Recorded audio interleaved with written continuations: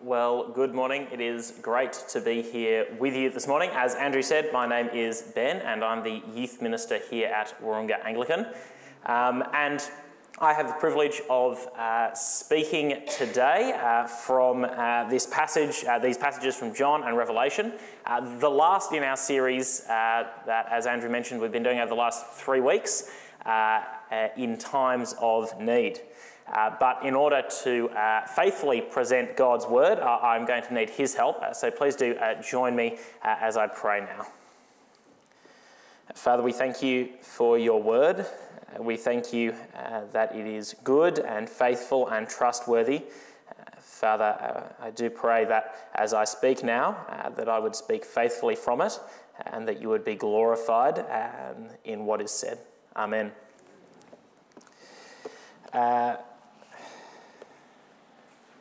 You're sitting beside the hospital bed of a loved one. The cancer has come back. You can remember the original diagnosis just a few years ago. You did all the right things, the surgery, the chemo, it looked like it had gone away, but now it's back and there's no stopping it. The beeping machines beside the bed can only delay death. It's standing at the door.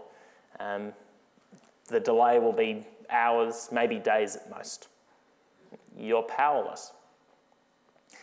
You sit at the dinner table with your family. You're trying to engage, to be present with them, but your mind flickers. The worry gnaws at you. You've lost your job. You thought you'd get another one easily, but no, and now you're not even sure if you'll be able to make it financially till the end of the year. You sit with your face in your hands. It happened again. You've done it again. That sin you swore last time you'd never do again, never again. And yet here you are, and you can't believe that you've got to this point. You're powerless. Our world is broken and corrupted. We can hide from it for a while, but sooner or later the brokenness of the world comes knocking at the door. You might feel many things in situations like these. Fear, anger, grief, guilt. But the overriding feeling in any of these situations is one thing: powerlessness. When the brokenness of our world comes knocking, the abomination of death that takes people from us forever, the suffering of illness, the wickedness of injustice, the evil within our own sinful hearts.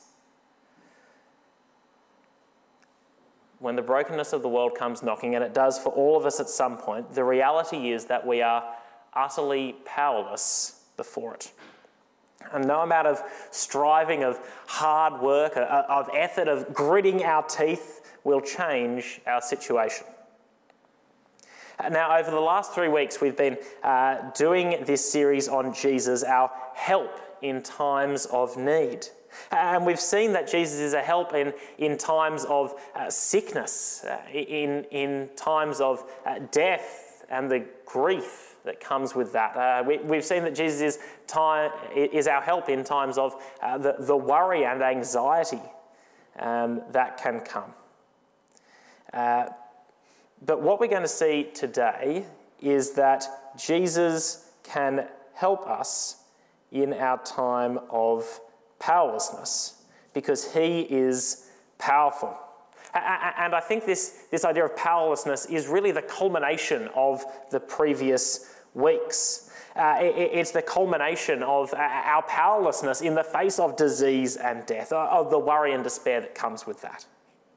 But before we see how Jesus' power helps us when we are powerless, there's something that we must first recognise. And it's here in our passage for today in John 18 and 19. In fact, it's all throughout the gospel accounts of the events leading up to Jesus' crucifixion. The passage that was read for us today is from the night before Jesus is crucified.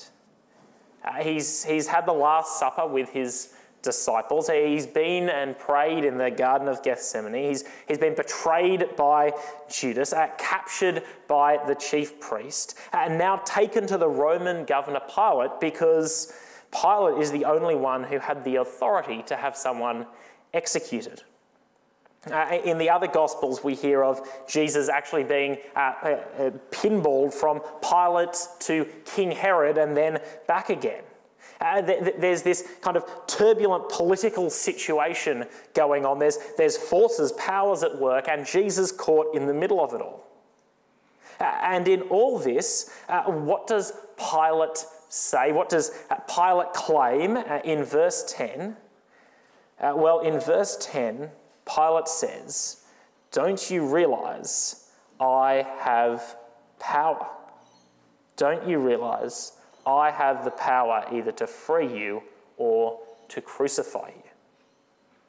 And Pilate isn't the only one to think this way. Back in John 11, after Jesus has raised Lazarus from the dead, and many people are believing in him, the Jewish leaders plotted to kill Jesus.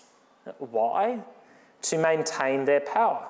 Listen to what it says in John 11. It says, "Therefore many of the Jews who had come to visit Mary and had seen what Jesus did believed in him. But some of them went to the Pharisees and told them what Jesus had done.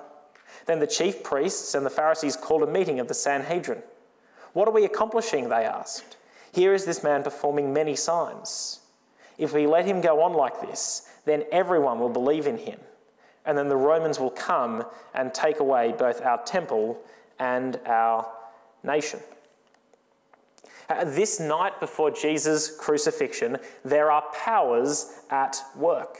The power of Pilate, the power of the Jewish leaders.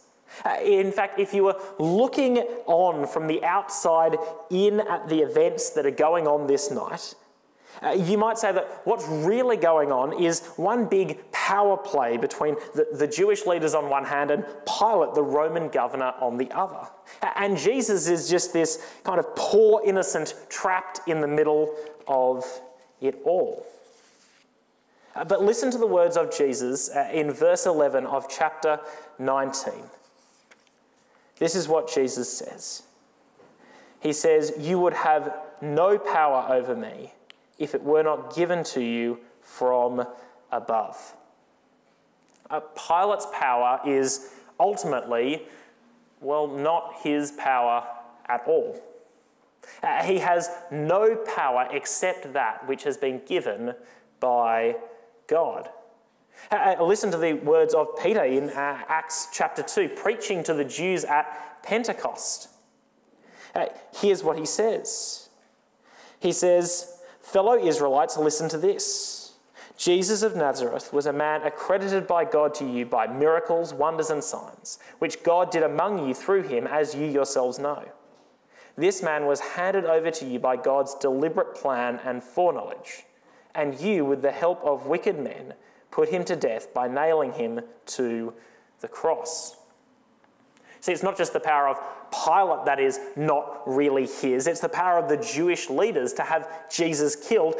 Once again, whatever power they have, it can only work to serve God's purposes. It was God's predetermined plan. This is what we must first understand.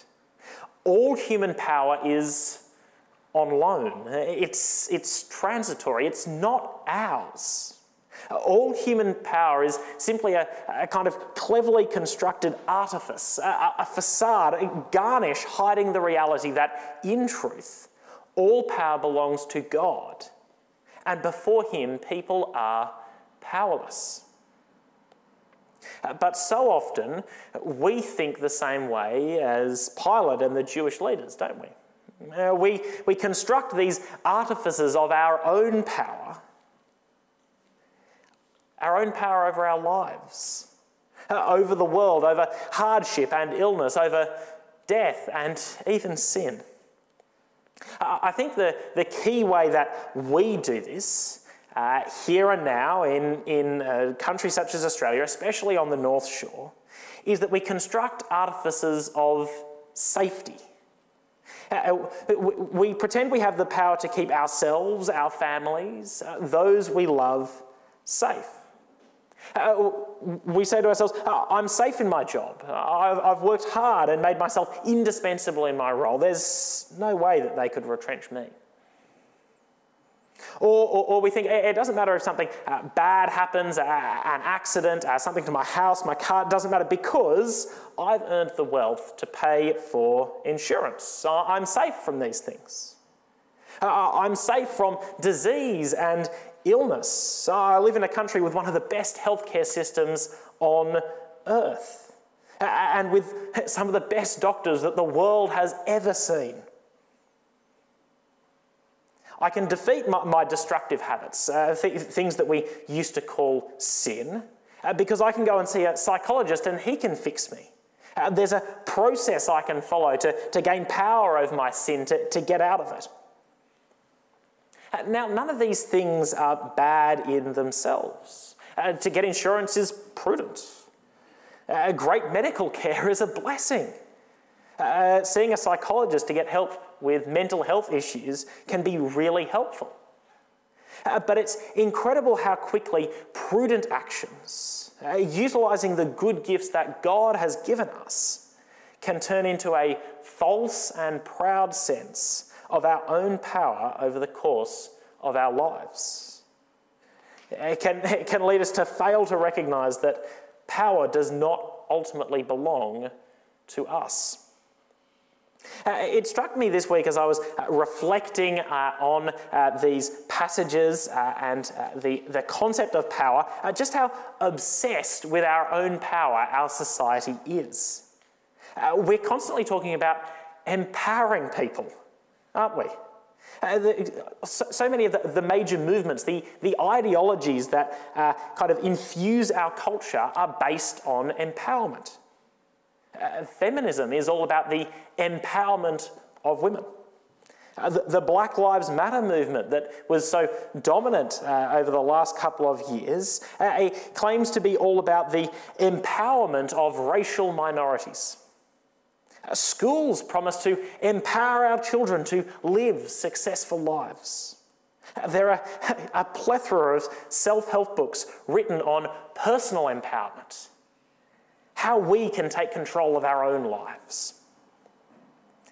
And yet, for all of us, everyone, there comes a time when the artifice of our power, the illusion of empowerment breaks, and the truth is clear to see.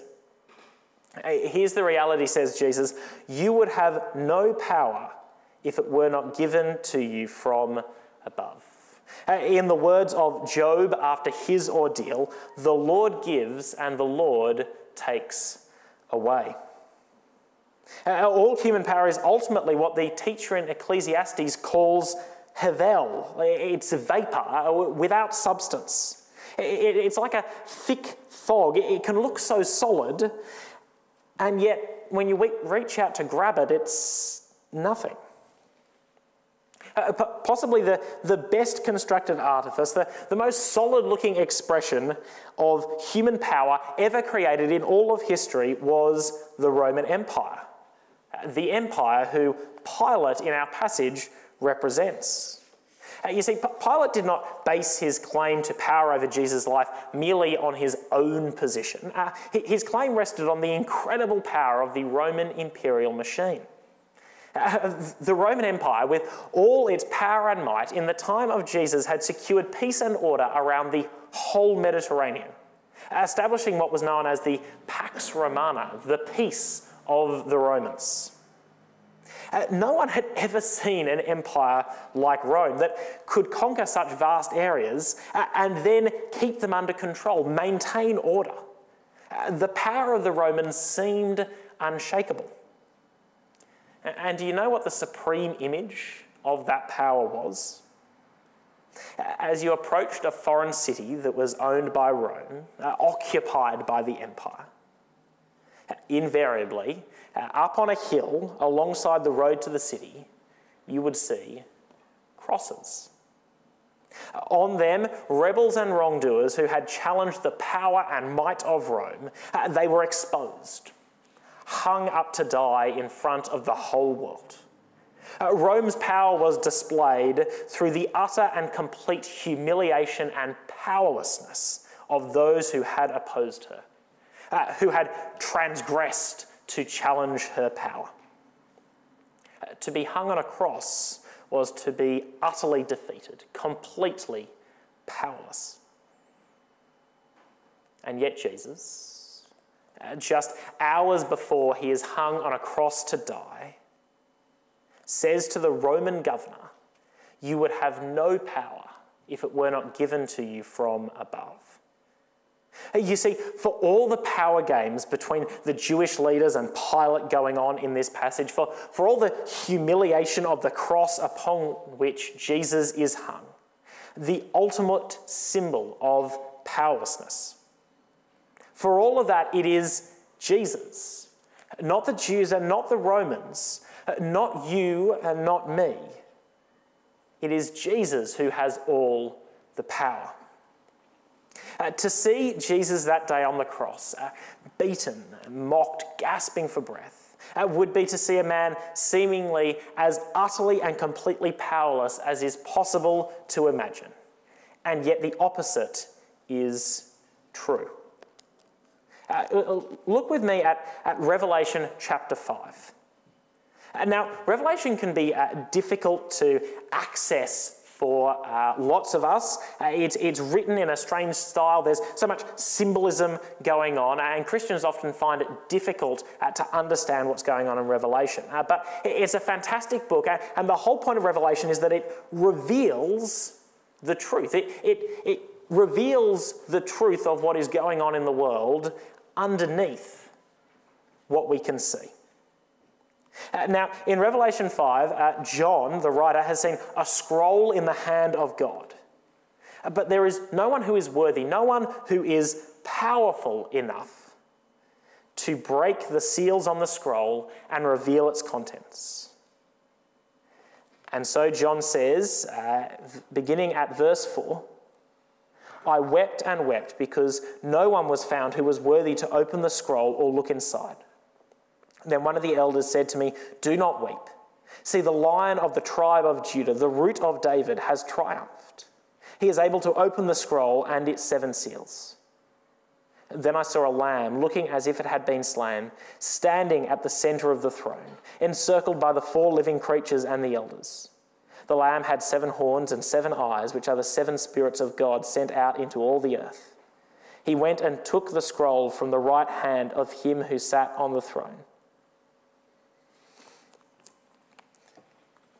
So, John is told that the Lion of Judah is the one who is powerful enough to open the scroll. Now, the Lion of Judah is an Old Testament allusion to the ruler, the king who would come from the tribe of Judah and be the king over God's people. And the image of a lion is fitting, because what's more powerful than a lion? So, of course, the Lion of the tribe of Judah, he's the one who can open the scroll. He is the one who is powerful enough. Yet what does John see with his eyes? A lamb that has been slain. What is more powerless than a slain lamb? And yet it is the slain lamb who is powerful to open the scroll. You see, what Revelation is telling us is that things are not what they seem. Reality is not what it seems. Not only is the slain lamb powerful to open the scroll, but this song is sung in heaven about the Lamb who is our Lord Jesus. You are worthy because you were slain. Worthy to receive power and wealth and wisdom and strength and honour and glory and praise. You see, the reality is that Jesus' seemingly powerless, pathetic death on a cross was in fact his triumphant, powerful victory over Satan, over sin, and over death itself. No matter how it seems on the surface, in fact, in complete defiance of how it seems on the surface, Jesus is the one with all the power. But how does this help us? How does Jesus' complete power help us in our time of need? Well, Jesus' power helps us because Jesus' powerful victory was not won for himself. It was won for us. Revelation chapter 5 verses 9 to 10 say, "And they sang a new song, saying, 'You are worthy to take the scroll and to open its seals, because you were slain, and with your blood you purchased for God persons from every tribe and language and people and nation. You have made them to be a kingdom and priests to serve our God, and they will reign on the earth.'" What did Jesus achieve by his death? What made his death a powerful triumph?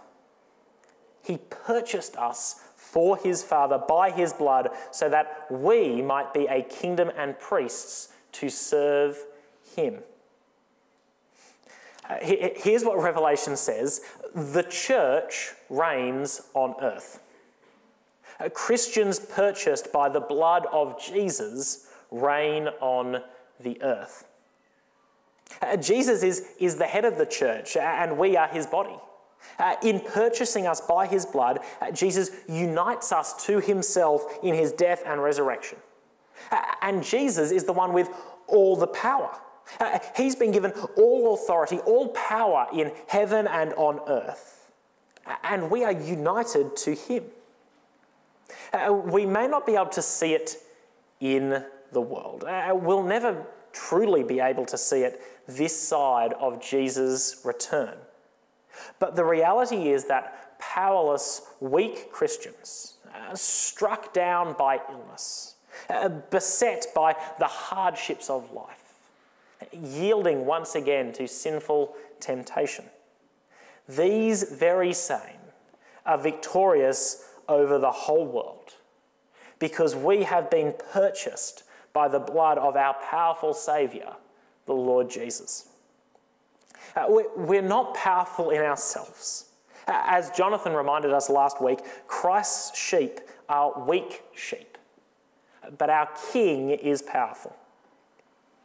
You see, when we face financial hardship, or when we face sickness, when we face death, when we face the sin within ourselves, when the brokenness of the world comes knocking and we finally realise how utterly powerless we are, we're not meant to stop there. We're not meant to wallow in that, be overwhelmed by despair. No, God shatters the illusion of our power within ourselves so that we will learn to look to the one who has purchased us by his blood. When we finally recognise the reality of our powerlessness, we are to look to our powerful Saviour, the Lord Jesus, for all our needs. And when we do, when we recognise our need and look to Jesus, then we will display God's power in our own lives in the same way that Jesus did before Pilate. And not loudly or boastfully or obnoxiously like the human powers of this world, but quietly, humbly, and filled with the peace that comes from knowing that the one who holds all power is the one who loved us at the cost of his own blood. Well, please do pray with me.